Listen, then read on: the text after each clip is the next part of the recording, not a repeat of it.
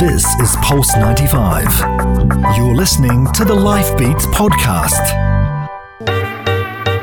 Pulse 95. Pulse 95 Live at the Sharjah International Book Fair. Life Beats with Shehhi Musa. Live from the Expo Centre Sharjah. It's Pulse 95. Yes, the 38th Sharjah International Book Fair is all about open books, open minds this year.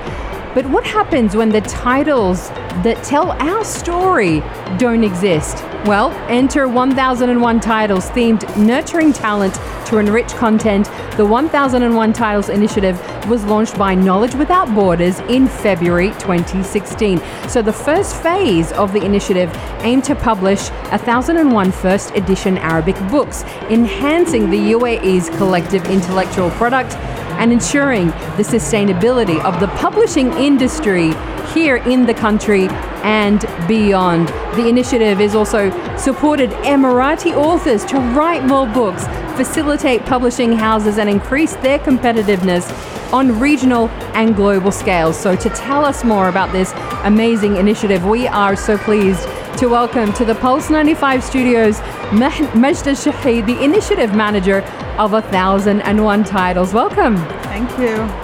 So great to have you. Now, Majd, tell us a little bit more about 1001 Titles, why it all started and what it's doing now. So as you said, the 1001 Titles started in 2016, which was the year of reading in the Emirates. The initiative came because of some studies that showed that the number of the books in the UAE was decreasing. Yes. So we wanted the numbers of books to start increasing, of course, and we wanted the publishing houses to produce their books locally. So most of our publishers, what they used to do is that they'd go and get the ISBNs from other countries because of the costs. And they would also print outside the country because of that. So the reason the initiative came is to give them the grant of 5,000 dirhams per title to help them with these publishing costs. And I think the number of the books since the initiative started has increased a lot, and the Arabic content has also increased. In the first phase of the initiative, we covered 1,001 titles. And in the second phase, which is still running now, we have also printed more than 600 titles. It's fantastic, to see. So talk to us about the kind of books that you're publishing. Okay, what we do is we basically sponsor the books. So the publisher or the author come to us and provide us with the book, the first draft of the book. And once it's reviewed by our committee and we proofread it and we go through it, we give it back to the publisher or the author, and they can do the changes, and then they just have to add our logo on to the cover of the book, and then they receive the grant. Can you talk about how your initiative has encouraged more and more people to write and then become authors and publish their own works? Yeah, of course.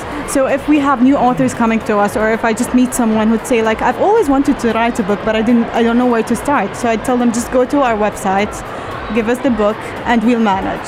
So he gives us the book, and once we finish reviewing it and giving it back, we find the right publisher who can work with this person or with this author, depending on the type of the book.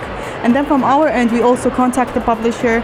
So listen, this author is new and he just started, and we want you to publish their book, and they're always collaborating with us, and that's great. And browsing your website, I've seen the majority of the books I've come across are children's books. Yes. Could you talk about why that is?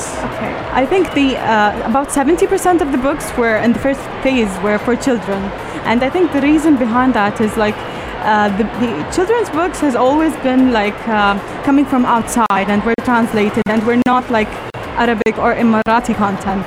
And the reason that publishers realize this, and also we encourage them to write more books that children can engage with and like can relate to, and so in order for them to encourage them to love reading. Yeah, because people think, oh, it's an Arabic book, even if it comes out from outside, it's still an Arabic book. Well, actually, no. Yeah. You need stories that tell your own personal stories. Yeah. The reader has to see themselves in the book. That is so important, isn't it? Yes, it is. The reader has to engage with the book in order for them to be able to associate it with their daily lives, and then they would love reading more and they'd love to know more about this. You were talking about your daughter. You were reading to your daughter, and she had that reaction, reading some of these books. Yes, we were reading a book from Kalimat Publishing House, and it's about my big busy family. and she could relate to it. Like she referred, this is my father, this is my grandmother, this is my uncle, and I think that engages them more and they love reading more. Speaking of the Kalimat Publishing House, can you talk about your collaboration with the Kalimat Foundation? Yes, and last year in Sharjah Children's Reading Festival, we collaborated with Kalimat Foundation. We signed an MOU to help sponsor 200 books that are in the accessible EPUB 3 format, because we want to give books and give the chance to read to a lot of children or a lot of people. This specific type of books is missing in the region, and by sponsoring 200 titles, we help give the books to more people and to a huge number. Yeah, absolutely. You've got a new strategy for 2020. Talk to us about that. Yes, we'd like to increase the books, the number of books that we give to authors, because all the time the authors would have difficulties finding the right publisher or not knowing who to go to, and I believe that the more we give into that field, the more better content we have, the more chances we give to these authors. Incredible. And my other question too is about your participation in the Sharjah International Book Fair. What has 1001 Titles been doing? I know you guys have a lot planned as far as book signings are concerned. Yes. So we do have in-stand book signings for our new authors and publishers, and we do have about 2 or 3 book signings each day. And a lot of people would come to the stand. They get free books and they get the book signed. And we also had an illustrator yesterday who signed her book in the stand. Yeah. Talk to us about some of the names that you have coming through. We had Asha Al-Hamrani, which is an Emirati illustrator, and we had a lot of Emirati and Arab writers in stand. The thing is that it's not for Emiratis only, so any Arab people who are interested in writing can go to the website of the initiative and participate. Can you tell us more about what sets Emirati literature apart from other literatures? What is it about the Emirati sensibility and how it comes across in books? Well, it's can you just repeat the question? Yeah, the question is, what makes Emirati literature special and different from literature written by authors from other countries from around the world?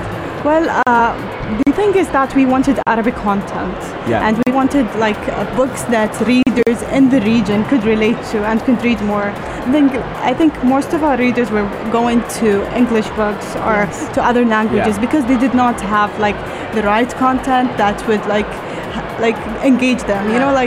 We have different categories or different things that people are interested in nowadays. So if they find the right people, or let's say someone from their region that they can relate to that has written this book, or somebody that they know, it helps engage more and it adds more readers. Particularly when you've got children's books. You said you focus on children's books. That's the age or the time that you've got to really capture their attention. Otherwise they kind of grow out of it and they're not interested anymore. I feel like when we focus on kids reading and making sure that we find them titles that engage them, that they love, that they're excited about, that carries through. That turns into a lifelong love of reading and learning, particularly when you're talking about Arabic. Yes. Bear in mind that the initiative comes under Knowledge Without Borders, and Knowledge Without Borders, one of the main goals is to help deliver books to people who cannot have the books. Yes. And to help encourage people to read.